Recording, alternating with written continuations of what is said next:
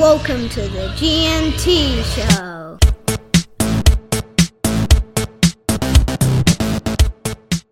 All right, welcome everyone to another GNT Show. We've managed to get our shit together to be able to go back on a weekly schedule now. And once again, I'm joined by my co-host with the most, a man who this week single-handedly campaigned outside Dom Perrottet's office to get Belmore Stadium as one of the stadiums upgraded, but was told to go away because he was a weak, gutted dog. G. Thank you to Dominic Ricky Perrottet. There's been a lack of maintenance at Belmore, so I'm just hoping a railing doesn't fall over. So we need some money quick, smart. I've got that story coming up, G. It's good to see you read the news. If it was anybody but Lee Hadjipantelis, I would take that at face value. You never know if Lee was using a file to kind of weaken some of the stuff beforehand. Lee Hadjipantelis dresses like he's the bad guy in a 1930s. He does. The Untouchables. Lee Hadjipantelis. By the way, I know it sounds like we're making fun, but luckily no one was seriously injured yesterday. Well, it's coming. Okay?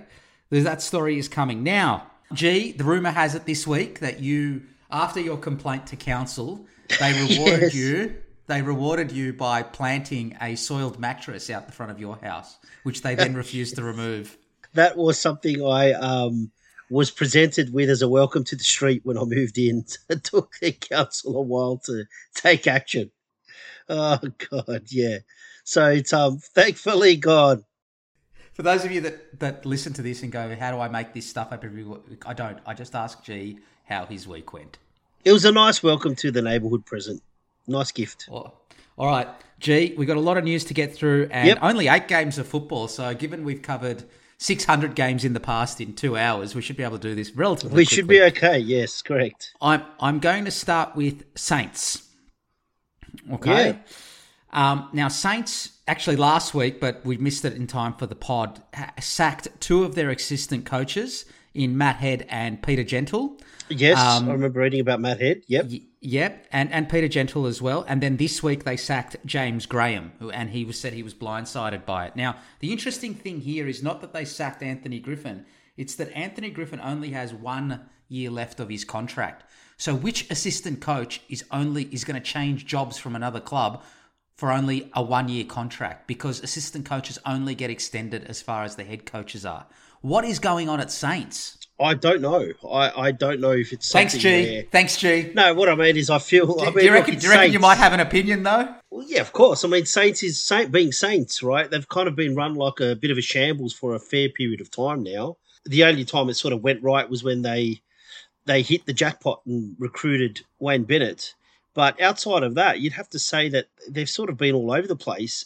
My opinion is it's silly because it sounds like they've got an issue with the direction the team's going with Anthony Griffin. But to get rid of all of his assistants, you're kind of saying Anthony Griffin's the problem anyway. Yeah, you get rid of everybody but the head coach. That's right. Like, I don't get... Like, you're actually hampering him for next year. If you want to keep him for next year, getting rid of all his assistants and not being able to replace them is kind of a bonehead move. You're sabotaging next season as well. You are, and if they have an issue with the way Griffin is going or coaching and his philosophy, I mean, how is that going to change within the assistant coaches? The assistant coaches are going to work under his vision and philosophy of play anyway.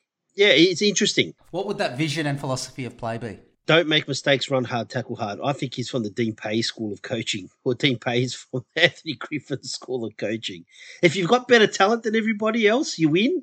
But if you don't, you're not getting any development and coaching ability to upgrade. I feel for the Saints fans. I don't know where this all ends up. Let's go to another. I piece do. Of news. Anthony Griffin being sacked next year. That's true. Let's go to another piece of news. Yeah.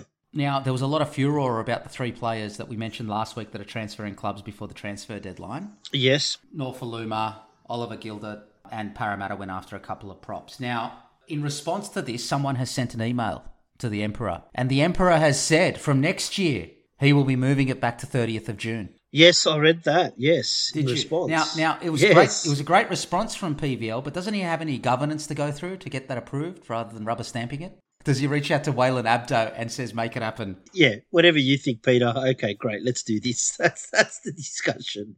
Or maybe he talks to himself in the mirror and says, Peter, Hello, Peter, head of the Racing Commission. What do you think this would be a good idea to implement in the NRL? Actually, Peter Valand is head of the NRL Commission. This would be fantastic. Okay, done. He meets with himself. And sometimes I if he think thinks so. he's got a conflict of interest, he gets the next nearest to meet with him, which is Lee Hadjipentelis, who this week had a meeting with Peter V'landys, the Emperor. And I can only think of a scene out of The Godfather where the two heads of the mafia are meeting over some spaghetti bolognese. And I think this is what this meeting would have gone by. He wasn't wearing his outfit with the hat and the coat. He was. It wasn't. He was. It's like the NRL Mafia meeting. My God. Mate, it's the best. It's the best. The PVL and Lee's not letting it go. He's not letting it go, poor West Tigers fan. This is going to carry on during the summer months. He's going to want his 2 points back even if after the final series is over. It's just crazy. Yeah, that's the thing. Like, crazy. I agree with him being frustrated, but Lee, I don't think it's going to matter if you're fighting for the Tigers to come 15th. Just let it go. Speaking of conflicts of interest and lack thereof in the rugby league, yes. Manly's new CEO, who started the week after their Pride jersey furore. How's that for timing? Yeah, the new CEO is Tony Mestrov. Tony Mestrov used to play for Souths. He was also the CEO of Greyhound Racing New South Wales. Okay. All right. Okay.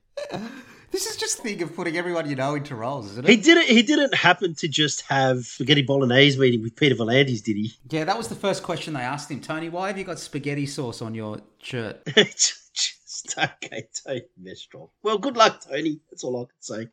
You can't fail. Nelson Asofa Solomona was cleared by the match review committee after dropping his elbow down. And then Luke Patton, the general, came out and gave one of the worst defences of a decision I've ever seen in my life. Did you follow any of this? I didn't see this, no. He said there was separation between the arm and the elbow, meaning that it wasn't deliberate.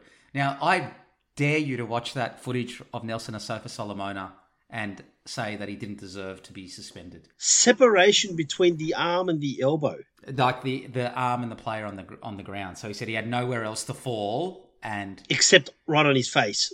Correct. Okay, sure. That makes total sense. I said this would happen with the match review committee before the season started, didn't I? They're changing the rules and it's going to be worse. It's, look, he fell on him and Nelson Asofa Solomona fell on and his arm and forearm went straight into his face. There were other places to fall, or at least even if he looked like he was trying to... Like Campbelltown? Yeah, or, at least if he looked like he was trying to move his arm away from that point of impact, at least as mitigating circumstances, but it looked like it was just, I'm happy to fall right there on the jaw. No problem. All right. It was a crazy week in the NRL, actually. It always is, though. All right, let's keep going. There was quite another furore when the Emperor again was in the news after the suburban stadium funding was pulled. Yes. So it looks like Penrith Stadium's still going to go ahead, but Leichhardt, the Sharks, and what was the other one that was getting upgraded? It was Cogra, wasn't it? 4 Pines. Cogra? 4 Pines, wasn't it? Yeah. No, 4 Pines. 4 Pines are not getting the funding. Now, I've got a couple of comments on this. One, the fact that PVL's relied on a handshake and not a written agreement from the government. Yes. Two, the government should be spending money on the flood relief, not the stadiums. Hard to argue with. Yes, I think it's very hard to argue with. But Peter V'landys found a way to argue with that. Then he said it was low blow, using the floods as an excuse. Because, Peter, they actually happened. The floods actually did happen. Now, the other comment I've got to this is, wasn't the Sharks' home ground shut down for 2 years while they did an upgrade? Well, that's what I thought as well. So the upgrade just now seems to be like... Now they're saying it's so bad it can't host the semi-final if they're in the top four. Can't host the semi-final, nor can it have double headers. So they need the upgrade. The Sharks own the land. They've built a brand new club on it. Dude, you don't need a new stadium for the club to install better grass. I think we need to get out the soft leaf buffalo grass. Hard wearing. I'm blown away by the stadium stuff. And then, do you think it was a coincidence that Leichhardt Oval railing collapse where no one got injured and there was 1.5 meters and there was a big news on the news about it and all the rest of it? Have you ever tried to park at Leichhardt or get in and out or use the toilets there? Let it go, Tigers fans. Let it go. I mean, I've all grounds for it to happen too. I mean, look, like I said, thankfully everyone's okay. I think there was a bit of timing on that. And no one wanted to report that it was actually during a rugby game of Riverview versus Joey's, which got 15,000 there, and the the Tigers shooters. can't pull 15,000 at Leichhardt. This is what I mean. The Tigers can't get 15,000 at Leichhardt. The Sharks don't even fill up their stadium. I mean, why should they, get hundreds or tens of millions of dollars in funding just for an upgrade when they are already, I guess the standard of the stadiums is enough to host NRL games on a regular basis. They don't need tens of millions of dollars in extra funding for what? I mean, fill it out on a regular basis, then come with your argument. But this is the difference between amateur NRL politics and real politics, right? Dominic Perrottet and the New South Wales government completely outplayed PBL. Oh yeah, so now he's left threatening to take away the grand final to Queensland. I mean, if he gives the grand final to Queensland, he's going to be run out of town. Oh yeah, he will be. Then the media will sort of turn against him. But at the moment, I can't disagree with the government's decision, but I'm also sort of, it's kind of been an amusing situation, to be honest. It's the best, the NRL. If we were conspiracy theorists, we'd say that the timing at Leichhardt was perfect. But look, thankfully it was only about 1.5 meters above, and I mean, broken bones are serious, but hopefully nothing serious has happened. If that was something higher up, it could have been a lot more. Hey guys, if the stadium is that bad that the railings are collapsing and people's lives are in danger and it's hard to park out and toilet facilities are bad and the government doesn't want to upgrade it, perhaps don't play the games there. It might be. The Tigers have got a difficult decision to make. Unless West actually says we fund everything, we're moving to West, to Campbelltown. So I don't know. But they won't do that. They're based out of Ashfield. Why would they do that? It's back to Lidcombe Oval, I think, T, out there in New Auburn. No. I think they'll just move to ANZ. Why don't they just move to ANZ? Or what's it called? Accor Stadium now. For the Tigers, that's actually literally almost still in their territory, really. Correct. So anyway, it's interesting.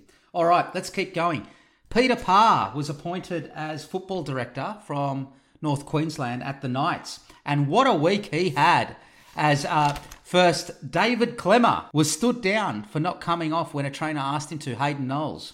The whole FEC and swearing at him and not coming off. And he stayed on the field for an extra 2 minutes. Oh, we better sack him, of course. Which was a massive sackable offence. And then to top things off, there was a racism row in the lower grades at Newcastle against a young Aboriginal player who was told to not play, and I quote, I probably won't give the quote actually, but there was a racism row. You can Google it and look it up yourselves, allegedly. And then, as if that wasn't enough, Kanan Raja, who is the coach whisperer up there to Adam O'Brien, was released by Peter Parr as an attempt, it's been reported, to break Isaac Moses' influence up at the Knights. Oh, what a Jesus. week. This club, the Saints, this club, the Titans, West Tigers, we have some really poorly run clubs at the moment. And to be honest, the Bulldogs have been there and they look like they're sort of moving in a better direction. No, they're not. It's just that the footy's getting better.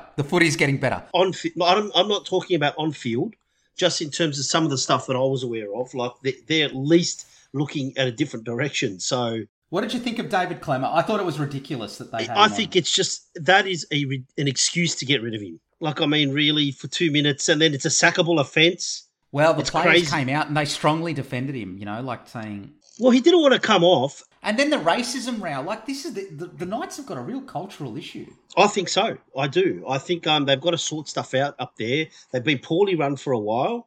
I mean, they had the Tinkler debacle and all that kind of stuff, and they got rid of Brian Smith, if you remember, I think was it Wayne Bennett? That's right. And he did very well up there. Yeah, and...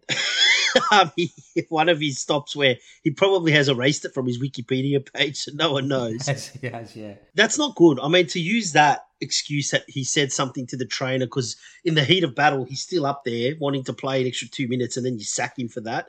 I mean, I think the issue with David Clemmer is that he's very stats driven, so he's very conscious of his run meters, hit ups, all that sort of stuff. So I think there was a sense from Newcastle that he was putting himself ahead of the team.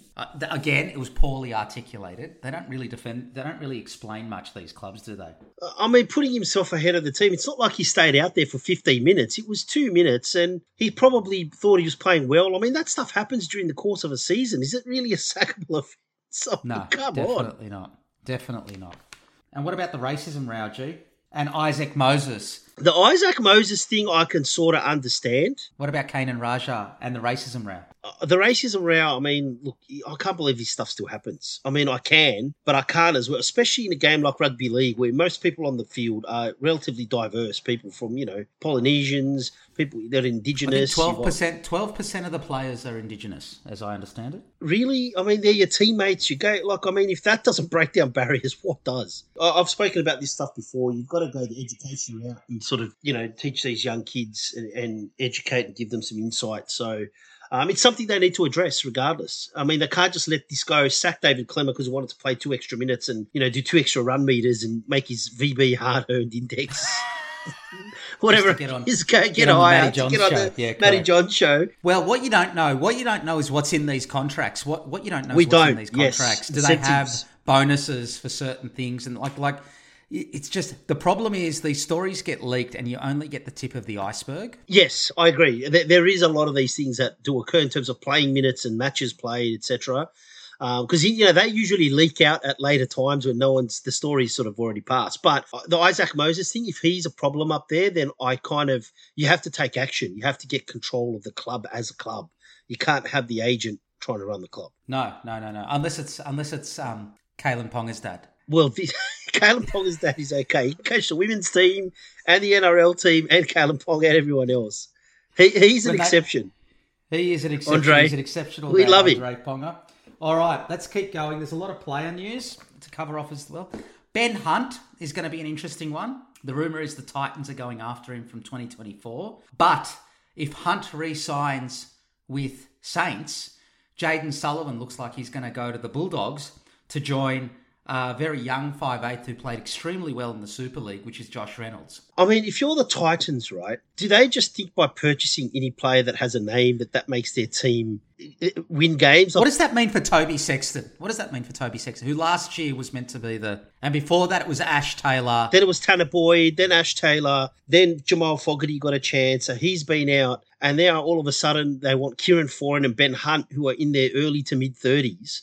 I mean, look, Ben Hunt's played sensationally, but to give him a big contract when he's 34, 35 years old, I mean, I don't know if that's going to solve the Titans' problems, to be quite and blunt. What if he re-signs with Saints and then you guys end up with Jaden Sullivan? I think Jaden Sullivan's a good player. I think Jock Madden's someone else. Look, Kyle Flanagan has looked a competent first grader since Mick Potter's come on board and let him actually play some football. Like you say, used his mechanical skills. And Kyle Flanagan has a go. He's defensively not great, but he has a go and throws his body on the line, unlike Braden Burns this weekend. But Jaden Sullivan's got far more talent, is more direct and more athletic, and has a higher ceiling in terms of Flanagan. I would be happy with a Jaden Sullivan in the team. Well, okay. Well, would you be as happy with the rumour that Josh Reynolds is going to re-sign for the Bulldogs? I love Josh Reynolds, but I don't see the point of re-signing him. What are you doing with him? Well, I don't know if you've watched him play in the Super League, but he hasn't been very good, right? So I don't understand. Unless you want him there as part of the 30-man squad as an experienced campaigner that's helping to mentor some of the younger blokes, okay? But in terms of first grade, I don't see where he fits. So I don't understand that signing unless there's more of the mentor/transition into coaching thing behind it. Right. So the rumour is, let's move on to coaching then. So yes. Depending on which newspaper you read, will tell you where Madge Maguire is going to end up. So News Corp papers have said that he is going to be part of the dream team as Cam Sheraldo's assistant at the Bulldogs. They have reported it as a done deal. But if you listen to the Channel 9 Fairfax newspapers, it looks like he's going to Newcastle to help Adam O'Brien out. I don't know which vastly different clubs, I mean, they're not different even close. coaches. It's like a 3-hour drive between them. Look, I think Madge Maguire would be a good assistant coach. I think he would bring an intensity, but I think if you've got a Cam Serraldo, that probably eases up the overall philosophy and the culture of the place, not as intense. It's kind of like, he's got the overall methodology, philosophy, or style of play, but Madge gives it that intensity at the assistant level to drill the players.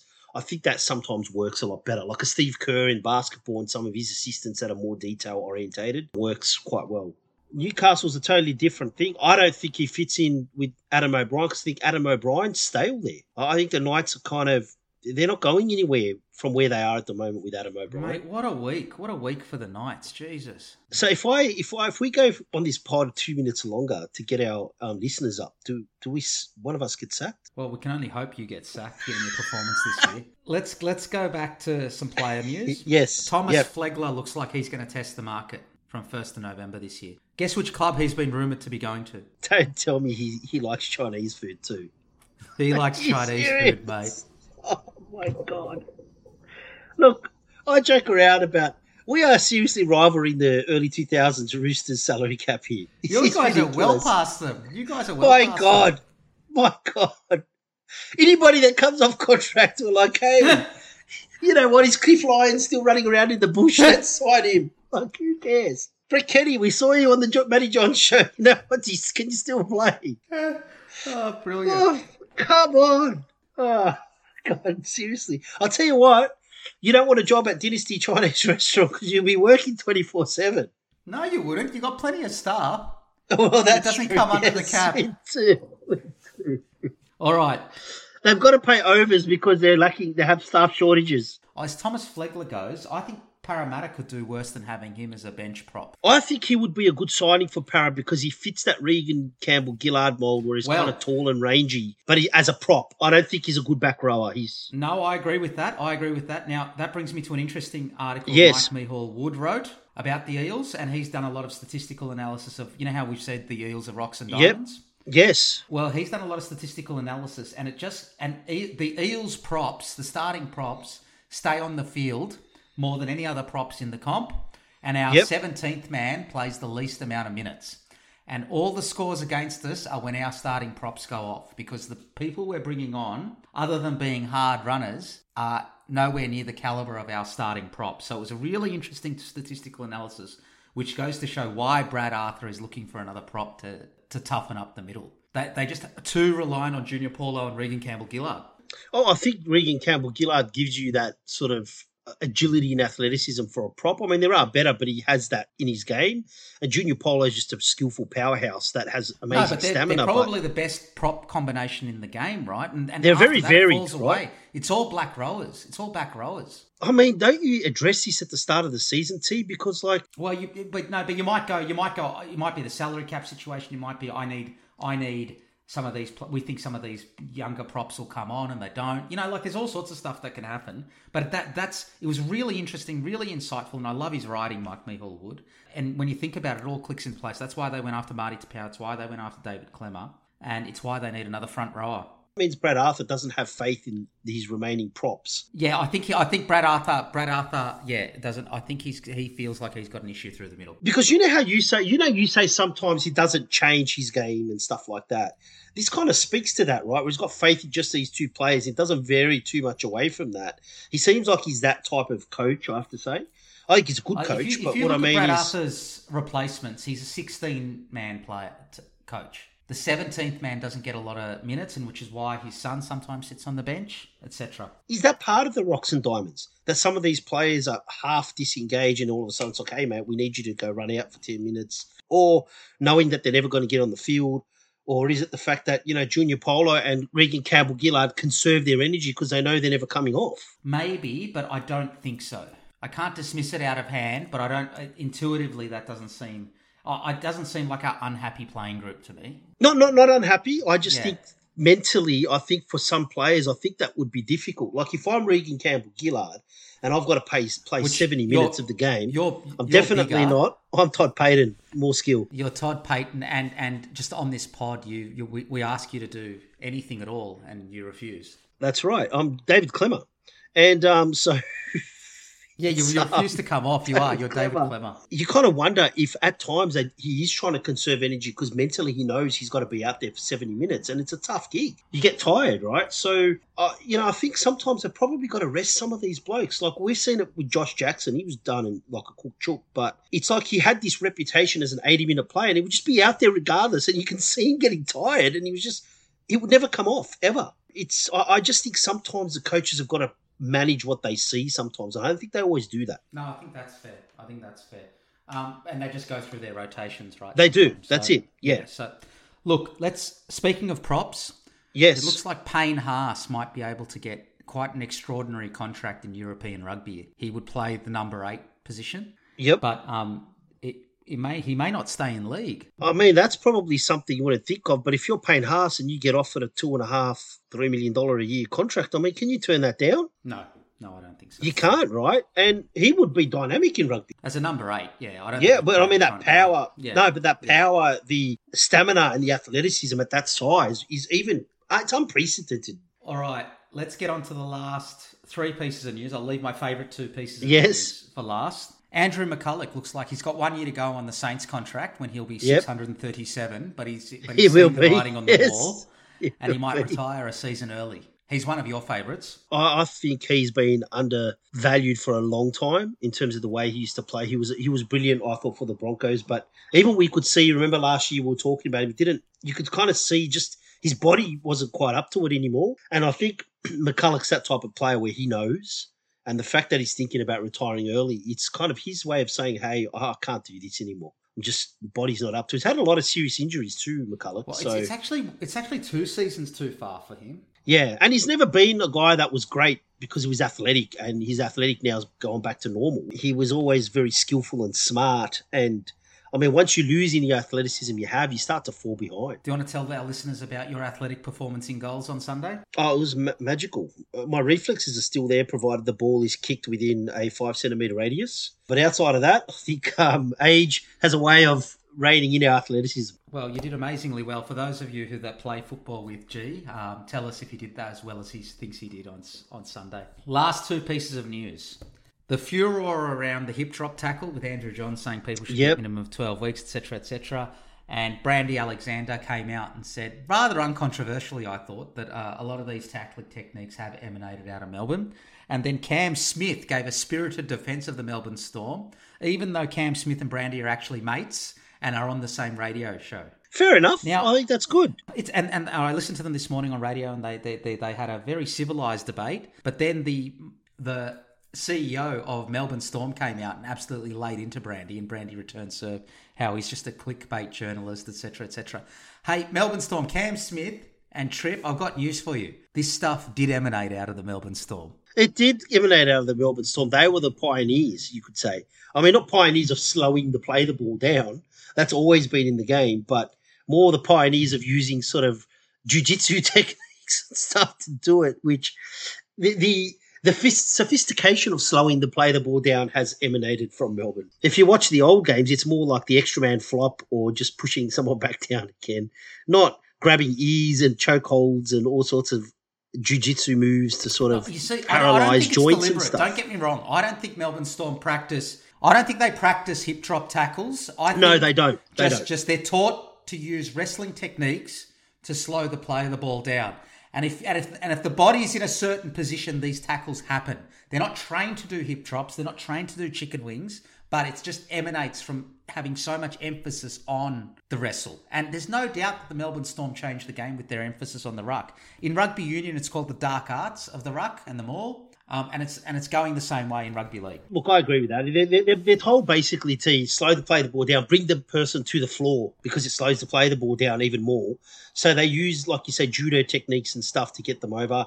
I think it's very dangerous because I think a lot of these tackles are entirely accidental. I think some of them are very clearly a hip drop type of tackle, but a lot of them aren't. They kind of end up where the person's just trying to pull the guy down. I wouldn't say there's a technique involved other than grab and try to pull them down to the ground. You can't outlaw that because that's tackling. Well, I disagree. I think you can drop the hip drop and some of that stuff. I think some, yes, but I think it's hard. The third man in, where all they're trying to do is get him to ground. You know, I think that can be refereed out of the game. You have to wait and see, but I think it's a difficult thing to try and get out of the game. It's not easy. Either way, someone should email Peter V'landys and I'm sure he'll respond to it. All right, and the last piece of news was maybe the biggest piece of news, and Newcastle and Manly are grateful for this. Jamin Salmon, he got put on report during the game. Yes. During was that for humping Tom Starling's leg? Well, it wasn't humping, but he actually kicked out and hit him in the jaw, if you watched it. Yes, I did. And then Ricky Stewart, in the most extraordinary attack, came out after the game and called him a weak-gutted dog. Now, Corey Parker and Cooper Cronk came out about this after the game, straight away on the Fox panel, saying there's a power imbalance and that should never happen. I actually agree with that. But I agree think with that. I think what you'll find is there's a lot more to this story. Yes, there is. Now, there is a lot more to this story. There was an incident allegedly in 2010 in the under-12s. It didn't directly affect Ricky, but it had to do with his kids, as I understand it. So I think there's quite a bit of history between the Stewarts and the Jamin Salmons, and the dad in him came out. Having said that, he is a grown man and he shouldn't be doing that after the game. What did you think about this one? Oh, what my thoughts on that? I think the power imbalance comment is a good one. Jamin Salmon's a young player. He's trying to find his way in the league. And I think Ricky, let's just say, I mean, he's an elder statesman of the game now. He's been a coach for almost 20 years. 20-odd years. So, yeah, 20-odd years. I mean, yeah, he started coaching lower grades at the Dogs in early 2000 and then obviously became the head coach of the Roosters. So he's been coaching for a long time, Ricky. Without knowing what happened in the background, we have that experience. He can't put that label on that kid, from his position. And there's obviously an issue between the families or something's happened. So it might be quite an emotional topic. So you can understand his reaction, but it's not something it's not an excuse for doing that and putting a label on Jamin Salmon like that in the press conference. I think he shouldn't have said it. He should apologise. Probably should reach out to Jamin Salmon. He has apologised, and he didn't apologise to Jamin Salmon. He apologised to Jamin Salmon's family. I think as long as they can both discuss it and let it go, but that's it. But I think the power imbalance comment's probably the best one. It was best not to say anything. I don't think there's any chance of them talking. Doesn't sound like it, but I think it was best that he just didn't say anything.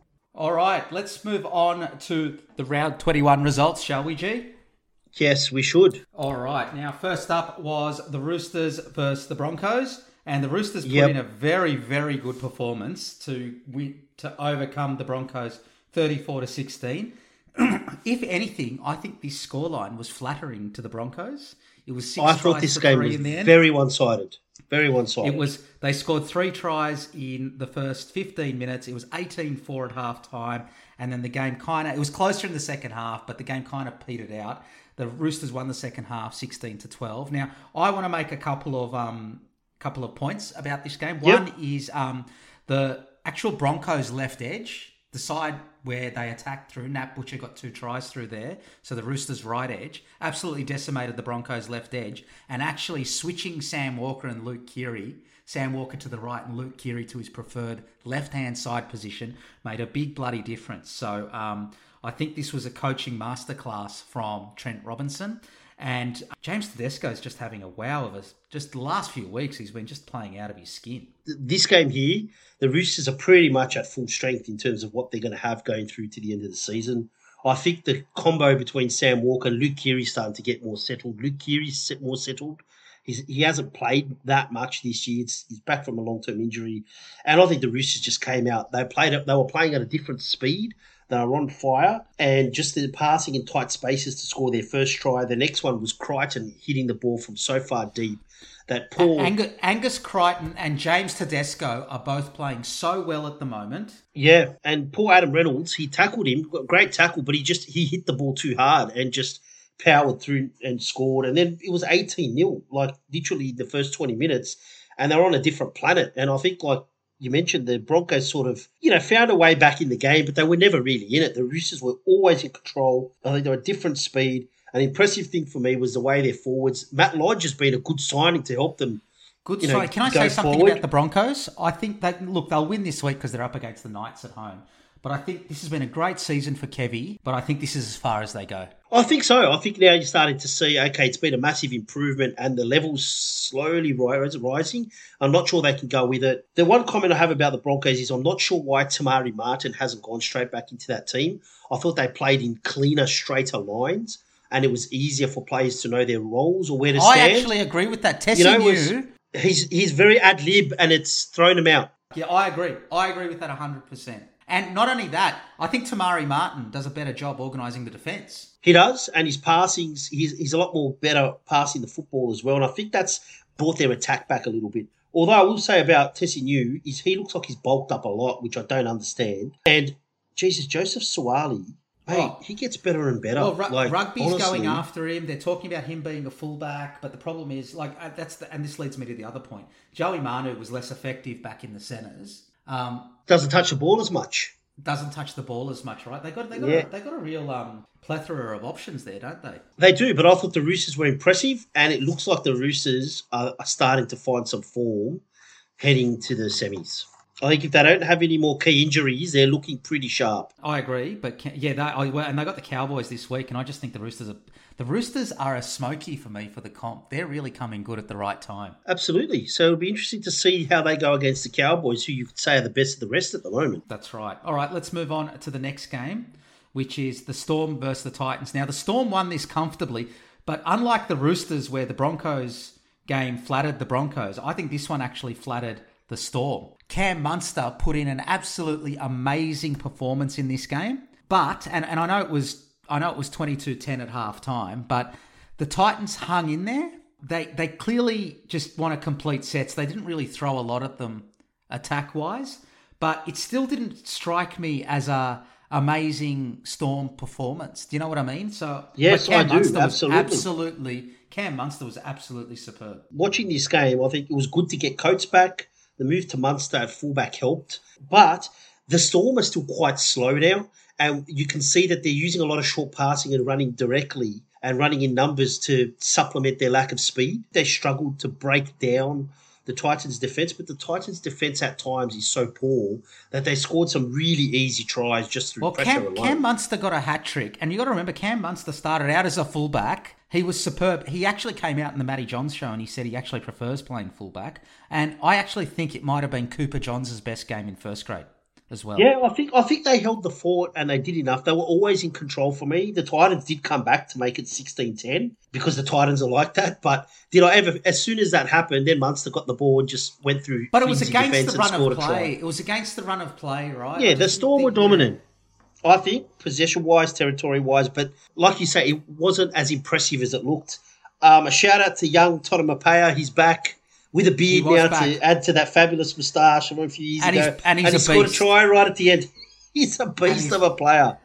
He's an absolute beast of a player. The only comment I do have is, I don't know what Corey Thompson's done to Justin Holbrook, because whenever he plays, the Titans' attack looks better. It's a little bit more skillful, but he never's in the team. And then you watch what happens on the field, and you're like, don't get it. Depends what you value. So Corey Thompson's quite short for a winger. He is, yes. And he's not as powerful as some of these bigger guys. Yeah, and I think Justin Holbrook's just saying, I don't get enough meterage out of him. Yeah, I think you're exactly right. And I think he gets bombed on a bit, right? He does. But his actual gameplay is quite good. Yeah, and he's smart and he's always in the right position, which I think the Titans could use a lot more. But regardless, Storm totally in control of this game, but they won. But yeah, like you say, was it overly impressive? No, but they won. They were, always in control. Well, they've won a few. They've won back-to-back now again, and hopefully this is a sign of them just getting better. They got a real test against the Panthers at Penrith this Thursday night, though, so we'll see how that goes. Next up was a game which was just the Friday night game on Channel 9. It was the Sea Eagles versus the Eels at Four Pines. Now, I want to say something about this game. Now, this was a topsy-turvy game, right? We got off to the perfect start with 2 tries to Mike Acevo. And then 10 minutes later, the Sea Eagles hit back with 2 tries of their own. And they actually took the lead because Clint Gutherson is the world's worst goal kicker. And he only kicked 4 from 7 on the night, actually. So and took one of the world's worst field goals right at the end of the game. So just a horrible kicking performance from Clint Gutherson. But the Manly Sea Eagles took the lead. And at that point, I think the Sea Eagles are going to win this, right? So the Sea Eagles then, after their 2 tries, actually led 14-10, or 14-8 actually, before Tom Opicic scored to make it 14-all at half-time. And then you had that play right at the death of the first half where Wonga Blake went to kick it, and it was just, I was ready to punch my TV screen. It's 14-all at half-time, evenly placed. The Eels actually had the wind behind them the first half. So then I thought, Manly's going to come over them in the second half. And they did score first in the second half through Christian Tuipulotu to extend their lead to 20-14. And then in the last 25 minutes, the Eels just went bang, bang, bang, bang, scored 4 tries. And this is what they can do to teams, and extended the lead to make it 36-20. Now, in the end, it was 7 tries to 3, so we killed them, and it was poor goal kicking that kept them in there. But that's not the flow of the game. Up until that last 20 minutes, as Jake said, the Sea Eagles were there or thereabouts, right? I didn't think the scoreline resulted in a flogging. I just want to call out a couple of people, right? Dylan Brown just been playing. Has he been the form 5'8" behind Cam Munster? He's probably been the second best 5'8" in the comp this year. I'd have to think about it, but I would say he'd be really close to it because his games come together. He's running, he's defensively superb. Jake Arthur had a good game. Great game. And after all the criticism he's copped from the Eels fans, I'm really glad he did so. So that was a really important win. The Eels have now won 4 out of their last 5 games. But the highlight of this game for me was the press conference afterwards. Did you hear about this? No. What happened? So they went in to do the press conference, the journos did, and in the middle of the table was a positive COVID test that someone had left behind. So after shutting down the comp for 2 years, they weren't allowed to go anywhere. The Dragons weren't even allowed to have a barbecue with each other. And now we just got a positive rat test. A complete shambles. They don't know. They don't know who it belongs to. They had to move the press conference outside. Para didn't provide players, so they didn't get it. What about all the videos that are... It was an absolute cracker, but that was my highlight. That just explains rugby league in a nutshell. I suppose now that we're further away from things, it probably would be great that it's a practical joke you'd probably laugh at a little bit, but it's probably not funny historically. But fabulous story. In terms of the game, it ebbed and flowed. The Eels came out quick. Sivo's kind of back to his barnstorming best, I think, the last few weeks, not just because he's scoring tries. No. He's good with ball in hand. He is very weak defensively. Yeah, but that's Sivo, right? But at least you're getting the offensive side now as well, where he's steamrolling guys. He feels like you can see him stride out when he's got the ball. I mean, I thought he finished the first try well, and the second try off a lucky kick, he straight away and scored, which was great. So they got off to a great start. And then it just flipped. I thought Para were way on top, and then all of a sudden Manly... everything just switched the other way. And I thought Manly could have run up 4 or 5 tries at the back end of that 20 minutes. They scored one, they scored another. Cherry Evans missed a pass off a bomb. What swung the game was that put Wonga down Blake's by try. Wonga Blake's put down. Unbelievable. And as you know, G, I've been his biggest fan over the years. You are his biggest fan. So I'm a lot more of a fan than you. But I thought Manly, they came back, and Dylan Brown's hustle to get back when Saab put the kick through, they were going to score again. It was going to be 20-8 all of a sudden. Well, he came from the other side of the field. Other side of the field. Desperation. And what about when he and Gutho left Ruben Garrick for dead with his speed? Yeah, I'm going to talk about that, right? Like, the desperation kept the Eels in the game. Like, I know you, defensively, I think they're poor, but they are enthusiastic when they scramble, right? And it can keep them in games that sometimes... Poor. Despite... Remember you were saying their defence is really good this season. You were wrong. Okay, defensively they were caught out. They were all over the place, but their scramble kept the score down, right? Like that Dylan Brown play, there was no right for him to come all that way and just get there ahead of Garrick, I think it was. And it kept them in the game. Then Oppici chipped back through a play that they've really, I think, started to focus on. They've allowed Sean Lane in the last few weeks, probably a couple of months, to really go for that offload and have people looking for it. A bit of old school 90s footy, early 2000s, where you got your prop, someone's always trading them looking for the offload and to break away from that play. And I think it worked wonders in this game. So it's a great try to keep it. But when Manly came out in the second half and scored, I thought, Para might fall away again. Manly hit the lead. They should have scored again. Morgan Harper bombed a certain try by fumbling that ball. He should have got to that first. And I thought Manly's well on top. And then Wonga Blake, amazing take at full height. He is 6'3" or 4". And then to put that down, that was an amazing put down. And once he scored that, the Eels just, it just changed the momentum, and the Eels clicked into a different gear. And then Gutho again off another Sean Lane offload, left Ruben Garrick standing still. And I don't know how, because Gutho's not that fast. And like I told you, changed speed from slow to a little bit less slow. But went straight around Ruben Garrick, like it wasn't there. And then Dylan Brown, just power, footwork, and the pace and step. He just streaked away. I mean, that's why his running is so important. He's so dangerous. And it ended up being a comfortable victory and a great kick from Jacob Arthur, very composed, to put Penasini away.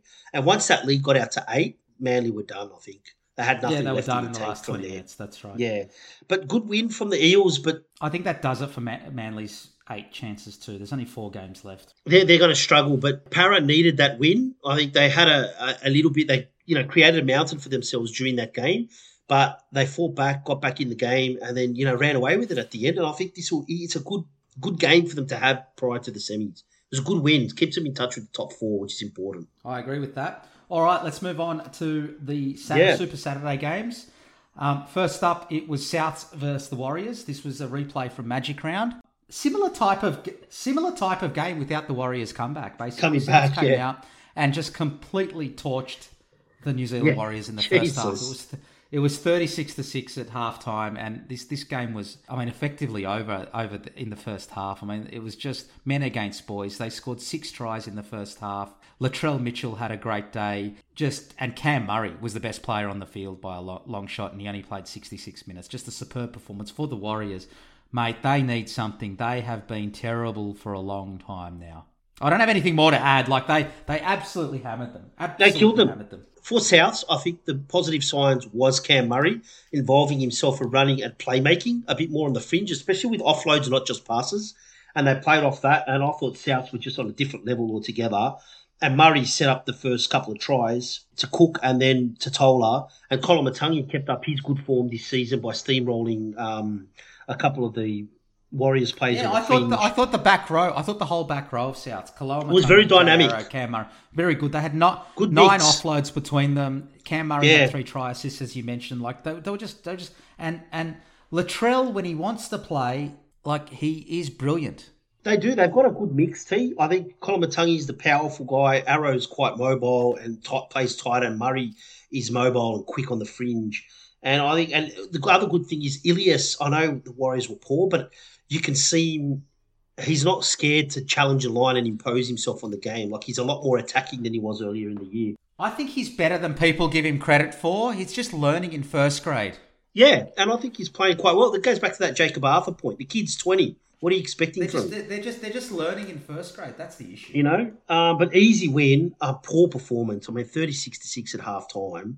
And Latrell, when he scored, just basically ambled through 3 or 4 defenders. And it was just way too easy. I will give one little shout out. The 2 glimpses of highlights for the Warriors out of this whole game, if there were any, was Dallin Watene-Zelezniak chasing down Alex Johnson when the game was over already and actually stopping a try. I think he's been their bright spot. I think that Dallin Watene-Zelezniak on the wing has been a hit. It's a good attitude and great desire, especially not with only that. 36-6. I just think I think he's been quite good on the wing. He has. He's been pretty good. I think if the team was better, he would stand out more. He's not a fullback. Yeah. And a little bit of the old school Sean Johnson magic, but Jesus, that's been missing for the whole year. Where is it? Just poor. The Warriors were terrible. Well, apparently he had a heart-to-heart with Andrew Webster, who's coming in as the head coach next year during the week, and Andrew Webster said he'll see out his contract, but I think that'll be the end. I think he'll either go to Super League or retire after that. I think next year will be the last we see of. Something's not right, whatever it is. Attitude, mental injuries, not sure, but it's sort of sad to see his spark on, but the Warriors were pathetic, honestly.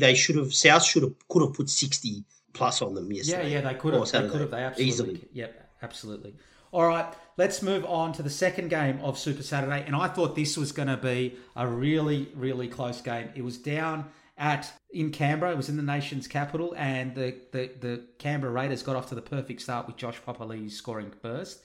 But then it was, for the rest of the 72 minutes, it was all the Panthers. The Panthers, just their forwards and their speed of their defense is just unbelievable, right? So just a superb performance. And I'll tell you the other person who's had a great season that's flying under the radar at the moment is Dylan Edwards. He's not a magical ball player, but he's a great runner of the ball. And I thought he had a great game.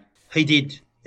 I have been, I wouldn't say critical. I just always thought he was always somewhat replaceable, if that makes sense. No, but I'm the one who said he plays an important role in that team. You're right. And The last year and this year, I think he's actually stepped up even more.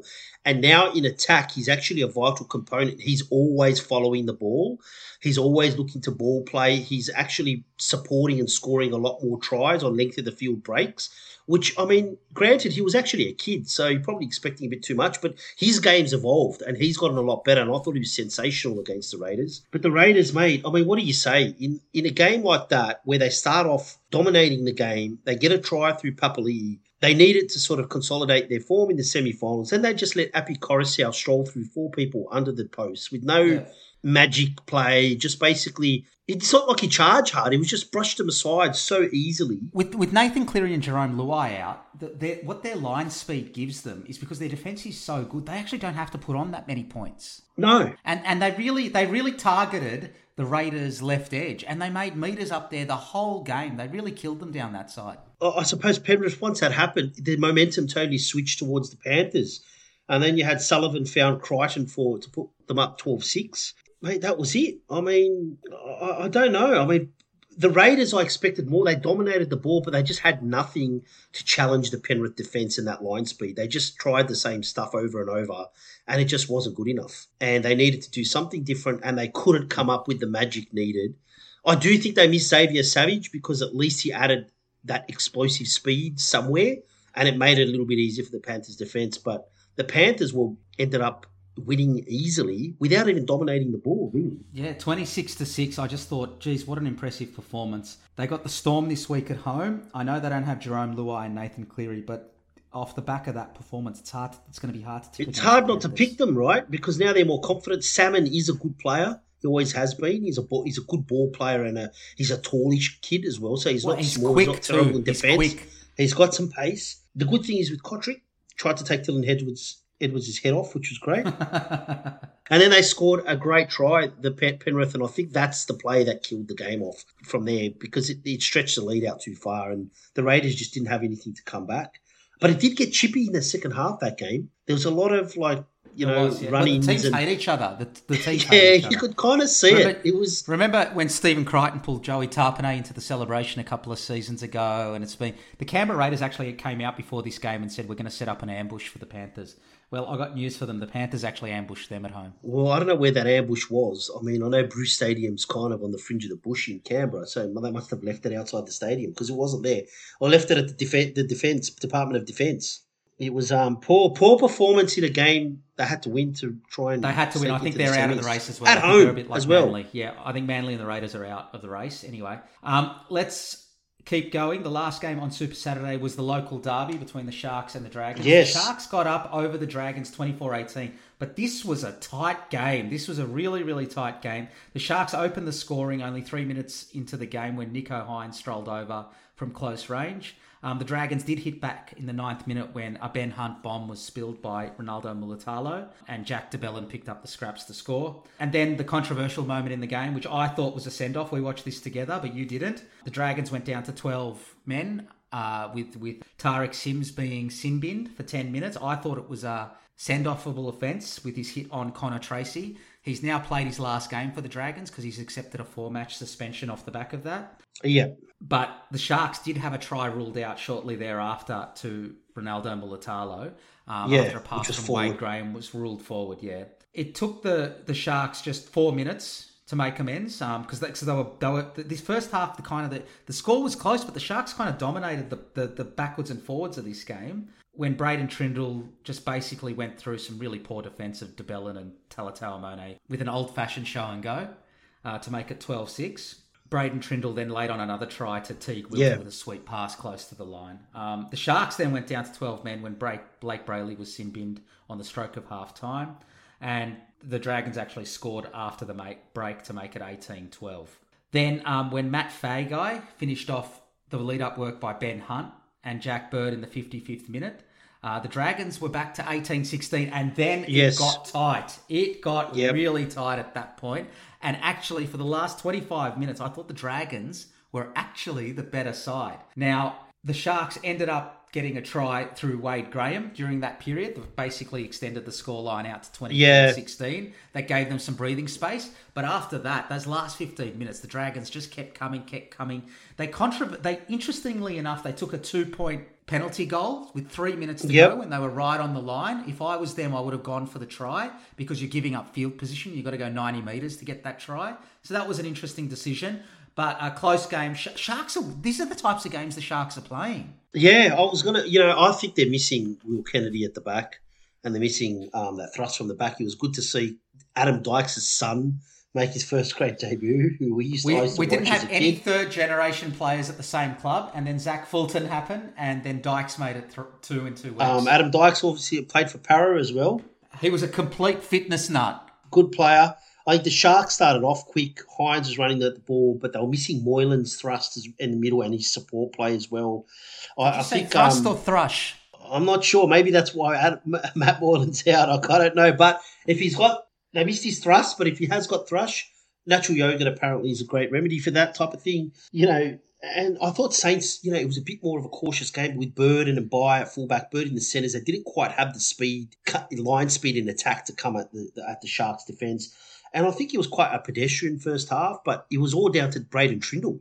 Basically scored one, almost set up the Mulatalo trial with a great pass and a shimmy to put Wade Graham through, and then also setting up Teague Wilton with a great soft ball through the gap. So I thought the Sharks, they were on top by that time. I thought they were going to run away with the game, but the second half flipped on its head. Like you, I thought the Dragons were going to come home and win that game. Here's the thing with young players. This is another young player who you've got to have patience with, that Terrell Sloan. His speed and ability to, I suppose you have to watch him when he's running. His speed created a bit of space for the outside backs for Fiangi to score. But then he was the one, when it was 18-16, that then dropped the bomb under pressure and the ball bounced everywhere like a pinball. Couldn't quite get it back, and then Wade Graham scored for the Sharks and put them over. I thought that's it. The Dragons would fall away, but credit to the Dragons, they came back and they were very unlucky not to win the game. But the Sharks, I don't know, their attack's not working as well. They're, like you say, they're in a lot of tight games and the defence is keeping them in the games, but they're not doing as much with their possession as they were earlier in the year. Probably due to injuries. They're not blowing teams away. Yeah, it's funny. They keep winning, though. They keep winning, and they've just about guaranteed a top 4 spot now, I reckon. That's right. One question for you. Do you think that that's part of it and they're also knuckling down for these tighter games in the semis, or do you think that because they're trying to solidify a top 4 place, they put more pressure on themselves, so they're playing a little bit more conservative? No, I saw an interview with Craig Fitzgibbon, and he said we're still getting to know each other and how we want to play and what our brand of footy is, and we're just trying to find ways to win. And that's what they're doing. They're finding ways to win, right?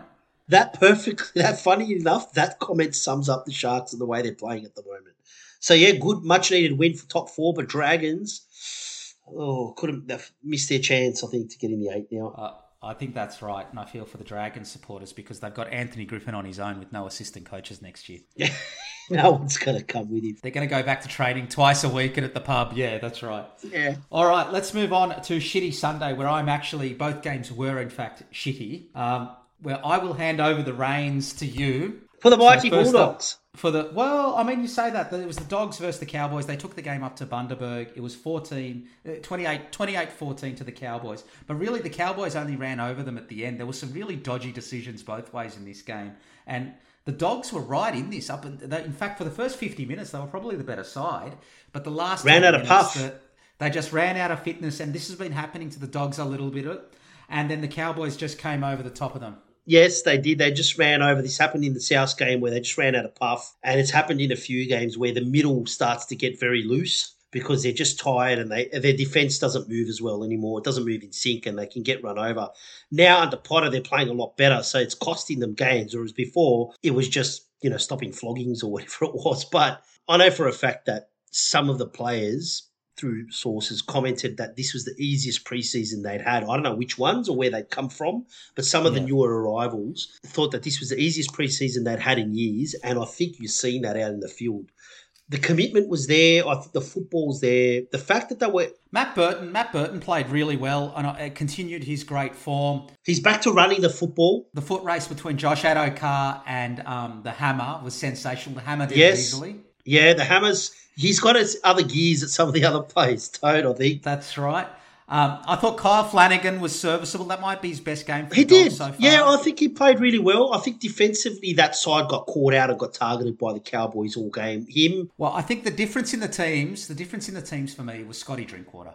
Just he had one of those games, yeah. Yes, Braden Burns defensively was very poor, and I think next to Flanagan, you've got to have a really solid defensive centre. He was all over the place, Braden Burns, and I thought it was great. We took a good lead. Burton scored a great try. I think the first one was Peter Hick, who didn't realise Adokar was that fast and would sneak in that quick. The second one was just great footy, like passing, feigning to pass, and just using his power and speed to run, which is great. And then the Cowboys hit back quickly at the end. I think the Bulldogs tied at the back end of the second half and they finished on top of them. We hit the lead. It was a great try by Carraz, great take, good play to Flanagan backing up. But once we got tired, Leilua and Drinkwater started to hit the line at speed and on the fringes, and we couldn't keep them out. And I think they ran away with it at the end, but really it was only the last 12 minutes. We were ahead by then. So a good performance as a Dogs fan to see that, because the Cowboys have been really good this year. And the Cowboys, I don't know if they didn't play that great. They didn't play poorly, but they were too good and still won the game. So I think that shows the level that they're at now. Good win, but Luciano Leilua he could be an X factor in the semis. Well, he's slotted in, right? He's slotted in. Yeah, slotted right in. And I guess the only takeaway is Hekananai. God, he used to play for the Bulldogs. Nanai didn't score a try, so we've done something that just about no one else done for the first time in weeks. All right. Good game. Not really. All right, let's move on to what was a diabolical game to finish off the round. This was a terrible game. It was. Terrible game. The Tigers were disgraceful in the first half, and the Knights were disgraceful in the second half. And the second half was about which team didn't want to win, basically. So the Knights ended up winning 14-10 after taking a 14-0 lead to halftime. They actually I thought they played quite well in the first half. The Tigers were very disappointing. A lot of drop ball, lack of imagination, very disappointing in the first half. But then I thought the Tigers in the second half had all the field position. The Knights, I think they may have only completed 3 or 4 sets in the second half. They really put a lot of pressure on themselves. They looked like they were going to choke, right? And the Tigers just couldn't find a way to score a third try. It was just these kicks. That's all they had in their arsenal. I don't know what happened, because the first half, the Tigers went into their shell. They look far better when they're playing and letting the ball move around using Dwayne and Dane Laurie, but they were really poor. I felt like they were slow. The game was slow. Gee, it's not a game we're ever going to watch again. No, and the Knights scored a couple of good tries to Tuala, but like you said, right, I thought in the second half, the Tigers, all of a sudden, it switched around. The Tigers they started to dominate the game, but they weren't playing good football until right near the end. And I don't know how they didn't win that game in the end. The Knights totally went off the boil. I don't know how they didn't win. I don't know how they didn't get another try either, just quietly. I mean, it was a bit of a... Can't figure that out. I thought the Knights got very lucky. They had a good first half, but I thought they were very lucky to win the game in the end. The one thing I will point out about this game is I know last year when Madge Maguire had to go through the growing pains of blooding in Kapoa, the centre for the Tigers, but you can see he started, did his knee as he started to sort of adjust. But this year, I think he's played quite well and you can see him getting better, which is a good thing. Good on the kid. But outside of that, mate, the Tigers need to play good footy. And Jock Madden, decent game. I think Jock Madden's the future. I don't know that you can go back to Luke Brooks now. So, and they keep. I agree. The rumours are that they keep shopping Jackson Hastings around. So, look, mate, who knows? Shocking what's going game. On. It was Terrible a shocking game. Shocking game. I wonder if Lee Hadjipentelis will sue the NRL to get these 2 points back. I don't know. If he turns up in his hat and his sunglasses and his trench coat, he might intimidate the NRL into giving him his points back. All right. Let's move on to our preview of round 22. This will be a quick pod this week because we've only had to cover 8 games.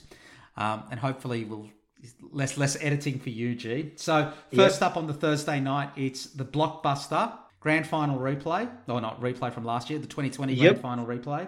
The Panthers versus the Storm at Penrith Stadium. The Panthers are $1.54 favourites. The Storm are $2.50 outsiders and have 5.5 points start. What do you think of this one? This is a tough one for me to pick because of the outs for the Panthers. I would have picked the Panthers with a relatively full-strength side, but now, honestly, this is a 50-50 for me because James Fisher-Harris is missing as well, and he's really their forward leader. I don't know if they can withstand James Fisher-Harris being out as well. But I will wait to see what the Storm team, what team the Storm names before I make my tip, because I think the Storm's going to need to play an attacking style of football to beat the defence. So I'm waiting to see if they're going to have that speed in their line. I started off thinking the Panthers. I'm leaning Panthers. Leaning. I just think if James Fisher-Harris is out, I think if Cam Munster had a great game at fullback, it made all the difference. If he plays like that, it's going to be hard for the Panthers. Although they're other than Para, they haven't lost this year, right? So it's a tough one. It's a hard pick, this one. Yep. I'll make the call closer to Thursday. I think so. Me too, but not sure. I'm leaning Panthers. The early kickoff on Friday. So you're tipping the Panthers. If I see in the tipping comp you've gone against the Panthers, you're a dog. Speaking of dogs, a weak first dog up on Friday night is the Warriors versus the Bulldogs in New Zealand. The Warriors are $2.45 outsiders and the Dollars are $1.55 favourites. The Warriors have 4.5 points start. I'm tipping the Bulldogs. Surely you can beat the Warriors. Yes, I'm tipping the Bulldogs, and this is a game we should win. Okay, brilliant. I look forward to the Warriors putting 40 on you. That's probably what will happen. Well, the Friday night game on Channel 9 is the Eels versus Souths. This is one of our bogey teams, Souths. It's been a long time since we've beaten them. It is at Bankwest. Souths are $1.60 favourites. Eels are $2.35 outsiders. Eels have 3.5 points start. I think Souths will win this, and I think they'll do it comfortably. This is a hard game for me. I know you're going with your old, the Souths always beat us thing, but Jesus, the Eels, your team's hard to pick. This is a game they really should assert their, sort of make a statement. But I can't trust them, and I don't know if Souths are playing well enough to beat them. And the Eels show stuff against Manly. You're hosting a pod. You're going to have to put an opinion. You know what? I'm tipping the Eels. Good on you. Okay, put your money on Souths. All right, let's move on to Super Saturday. First up, it's the Roosters. This is a hard round. You said you're going to play your Joker this week. Not a good round to do it. Yeah, yes. But you're going to do it. The Roosters versus Cowboys. The Roosters are $1.74 favourites. Cowboys are $2.10 outsiders and have 2.5 points start. I think on form, the Roosters have been playing a lot better than the Cowboys, and they're at home, and I think the Roosters will get up. Yep, I wouldn't surprise me if the Cowboys do beat them, because I think the Cowboys are a very good side. But I think the Roosters are playing really well as a unit now, and they're settled, and this is their team for the running. I'm tipping the Roosters because I think they'll be good. All right, next up, it's the Tigers versus the Sharks on the middle game in Super Saturday. The Tigers are at home, but they're $4 outsiders. The Sharks are $1.25 favourites, and the Tigers have 12.5 points start. Is there a world in which the Sharks don't win this? The Sharks definitely for me. No, I'm tipping the Sharks, but if the Tigers revert back to their last month's footy, not last week's, they got a shot because the Sharks have been a bit hit and miss when in attack. So the Tigers have got points in them, but I'm tipping the Sharks. Okay, and the last game on Super Saturday at Suncorp is the Broncos versus the Knights. The Broncos are $1.15 favourites. The Knights are on holidays at $5.50 and have 16.5 points start. The Broncos easily. I think Andre Ponga might take over the coaching reins for this one because everyone else is on holidays. The Broncos will win easily. Yeah, they've gone fishing, the Knights. They've gone fishing. The Sunday night games. First up, it's the Raiders versus Saints. Raiders are $1.50 favourites. Saints are $2.60 outsiders. It is in Canberra. Saints have 6.5 points start. Given the controversy of this week, geez, you've got to think the Raiders have got to be up and about, don't you? I think the Raiders will win just because of that, but this game is honestly, it's a pick'em. Who knows who would win this game? It's too God. Even. You've got like 5 pick'ems, and you're gonna. This is a hard game. This is a hard week. You're gonna use your Joker. You're gonna use your Joker. Terrible week. Terrible week. The Titans versus Manly brings up the rear. I think this is a tough one to pick, only because the Titans are at home. They're $2.75 outsiders. Manly are $1.45 favourites, and the Titans have 6.5 points start. I'm going to tip Manly, but I've seen enough that I think this game might be close. I think it will be close. The Titans will keep it close, but I think Manly will win this game because it's more important for them to win this game. So that brings us to the close of another G&T show. We've lost him midstream there, but that's okay because he wasn't going to tip anyone anyway. So we will join you again next week, and thank you, G. Okay, T, I will see you next week. Speak to you then. Look forward to this week in the NRL.